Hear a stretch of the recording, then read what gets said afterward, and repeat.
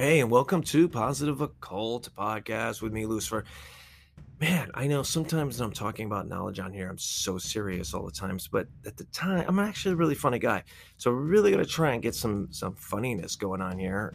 Usually when I'm by myself, it's hard to be funny all the time because we're talking about a lot of serious stuff. But anyways, I hope you enjoy the seriousness a little bit because some of it is you have to talk about. It's got to be serious. We are going to talk about today the oneness actually of Lucifer and Jesus, which a lot of people don't understand. But hopefully, when you listen to this podcast today, you're going to be really surprised, and you're going to be like, "What the fuck?" Because I've been doing the studies myself for a while, off and on, and I figured, you know what? Let me put this out because this is something that's important. I think it's a good way to explain their relationship and maybe their oneness as an archetype and how they brought and they are bringing into this world knowledge and light and learning to find our true selves. So this will be a podcast for that. Hopefully give you a good understanding. Go to moderndruid.com. That's our sponsor. Use the code word Lucifer to get some percentage off and get it mailed to you right away. If you haven't hit Modern Druid website, come on, man. As we know, our president says, get out there. Check us out. We want to expand the web, also the podcast to YouTube, which I'm going to try and get the YouTube channel up soon because I want to start doing some meditations on there, at least to get it kicked off on YouTube. But we're also asking for just a little, if you like to donate a little bit, you can go on in front of the Spotify page on our page and see that there's a way to donate. If you want to donate $2 a month or whatever, a one-time donation. We're trying to get this studio going, and if you like our content, please do so. We appreciate it. So here is the podcast on Lucifer and Jesus. Are they one?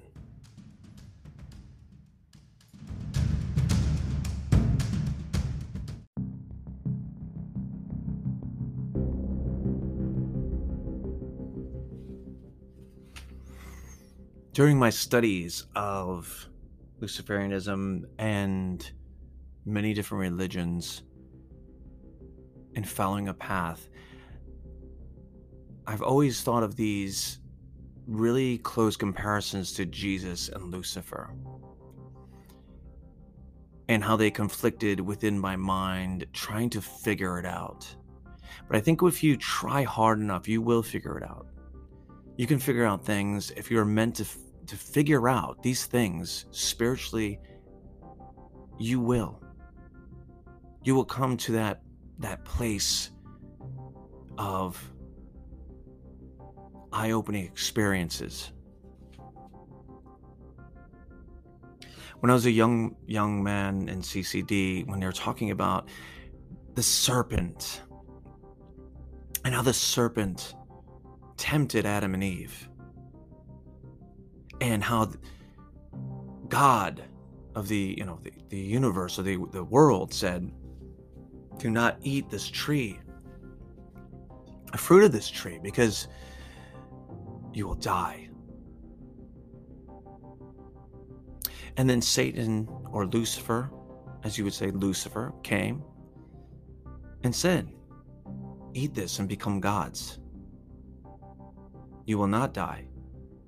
You will actually see, your eyes will open to know the difference between good and evil."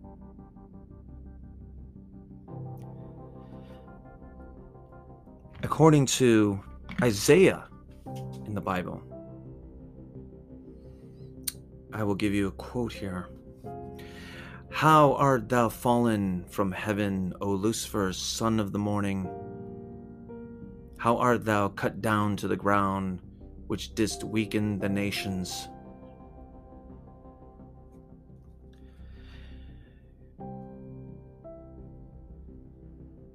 in the book of Revelation, it says that Jesus Christ is the bright morning star in Revelation 2:28. In 2 Peter 1:19, Jesus is described as the morning star. Why? Why are these two references in the Bible, one referencing Lucifer and one referencing Jesus, called the same thing?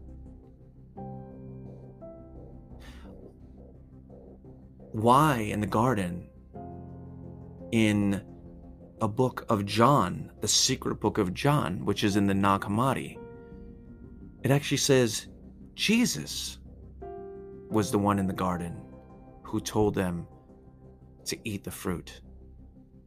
So we're going to go over this. And hopefully we can come to an understanding that maybe Jesus is Lucifer and vice versa, and why and how this affects us today.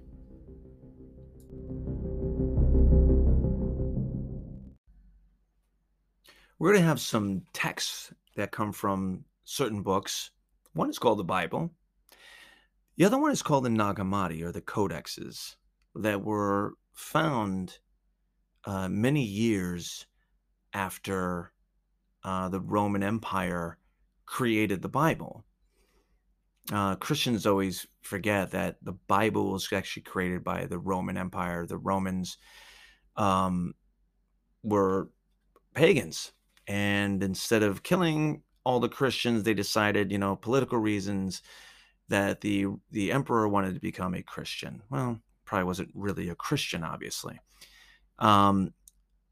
So what he did was they had a council, and they decided by getting all these books and, the book of Luke, of John. And the funny thing is, a lot of Christians don't understand that a lot of those books are not written by John or Luke. They're actually just given titles. Some of them, they don't know who they're really written by. And there was actually a crap load of books that were not put into the Bible because they were going against what the church believed as having control over people, and they weren't followed by the divine grace of God, which a lot of Christians will claim, because if it was, they haven't really read the Bible then, because the shit that's in there, it's basically a horror story if you would read it.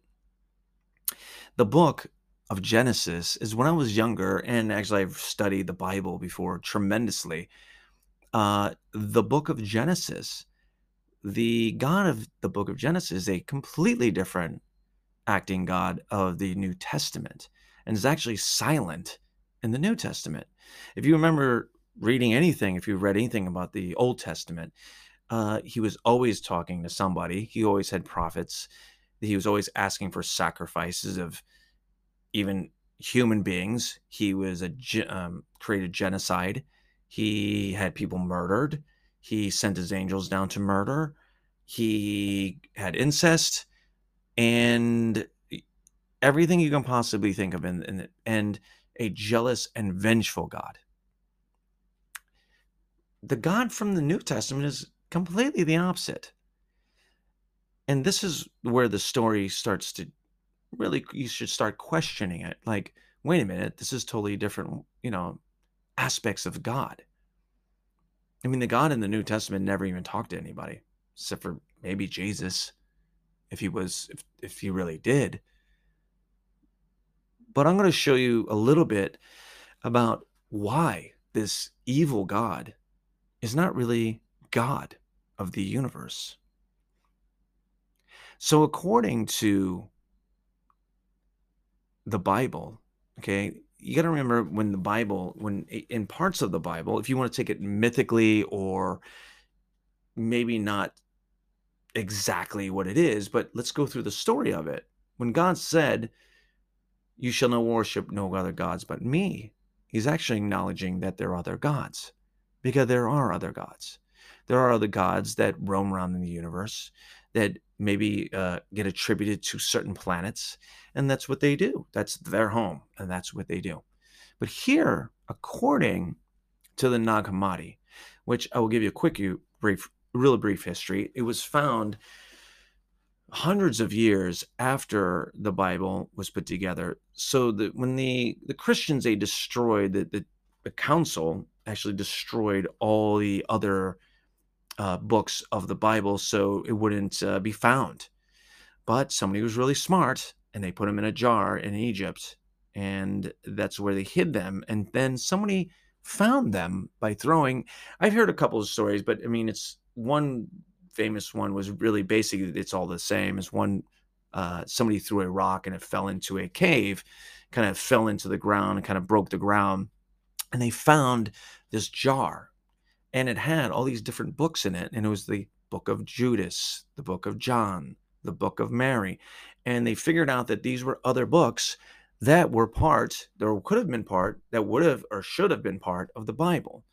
Now, the reason why the church didn't want to use that is because of one, the God of the earth that I will explain didn't want that found, but also, like, give you examples. So, like Jesus in the Nag Hammadi, and that's where it was found in Nag Hammadi. It says, so many questions Jesus asked, where is God? And God and Jesus says, God is in the earth. God is in you. God is in me. God is in the air. God is in the sky. Basically, that's what he said. Well, the church can't have people believing that.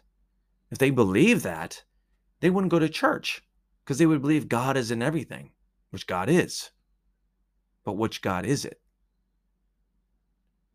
So, here we go into the next part of who is this God that runs the earth. You could find the Nag Hammadi online and do some of this research. This is what I did myself. But I've always come to these questions on, why and what have we lost? And thank God, or if you want to thank God or Lucifer himself, that we did find these great papers that were written because they were being hidden for so long. So you can find them online on PDF under Nag Hammadi. You can find them in PDF form. You can actually buy books of them and study them. They're actual Christian, I would say, I don't want to say Christian, but I guess they are Christian documents of what happened from the beginning of man and woman, and the also beginning, and I guess Jesus' story. But we're going to connect how Jesus and Lucifer are probably the same person or the same archetype. I'm going to say the same person in many aspects. And after you're done, you're going to be like, well, shit, that really does sound like it. Like they're the same person and what we're fighting against. So, according to the Nag Hammadi or the codexes, it says that there is a great pure mind, that the universe, the whole entire universe, is made by a creator that existed forever and ever and ever and never had a beginning or end, but was forever, but created all these gods as his children, or basically to rule the universe also, or to assign to planets, and doesn't have a real power over us. Like there's nothing that we can pray to, but we are part of that divine essence, the purity of the pure mind. But he did create certain gods that want to be the big boy God.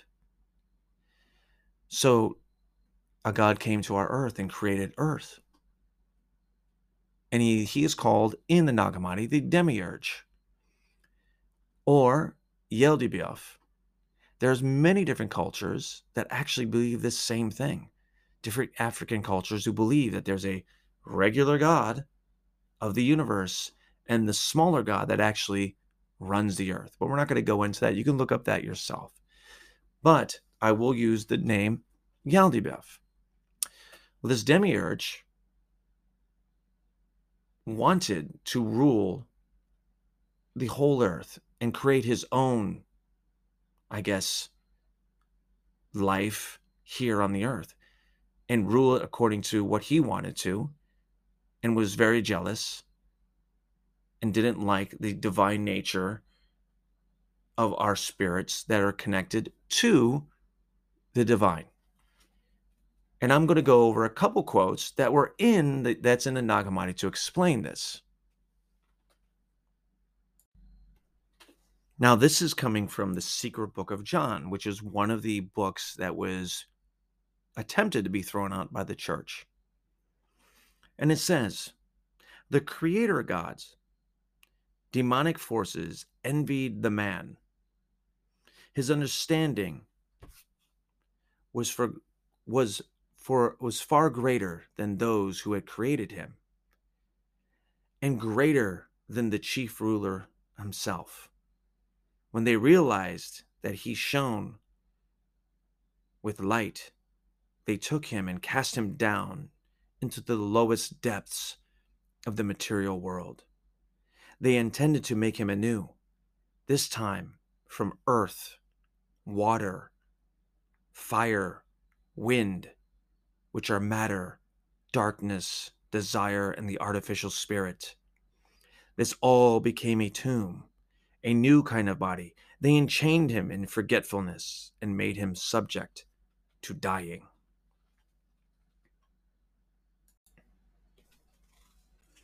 So this God is not the true God. This God is a God of the earth, an evil God. The pure divine mind, or the Pelaroma, as they would call it, is the true God. Now, when we use God, some people get really turned off by it. You can use the term energy. But we are pieces of that divine mind. And the demiurge is the shadow and evil God. So what he did was he trapped us, our souls of light, to enslave us in a prison of these human bodies, to forget our own power and to forget our divine nature.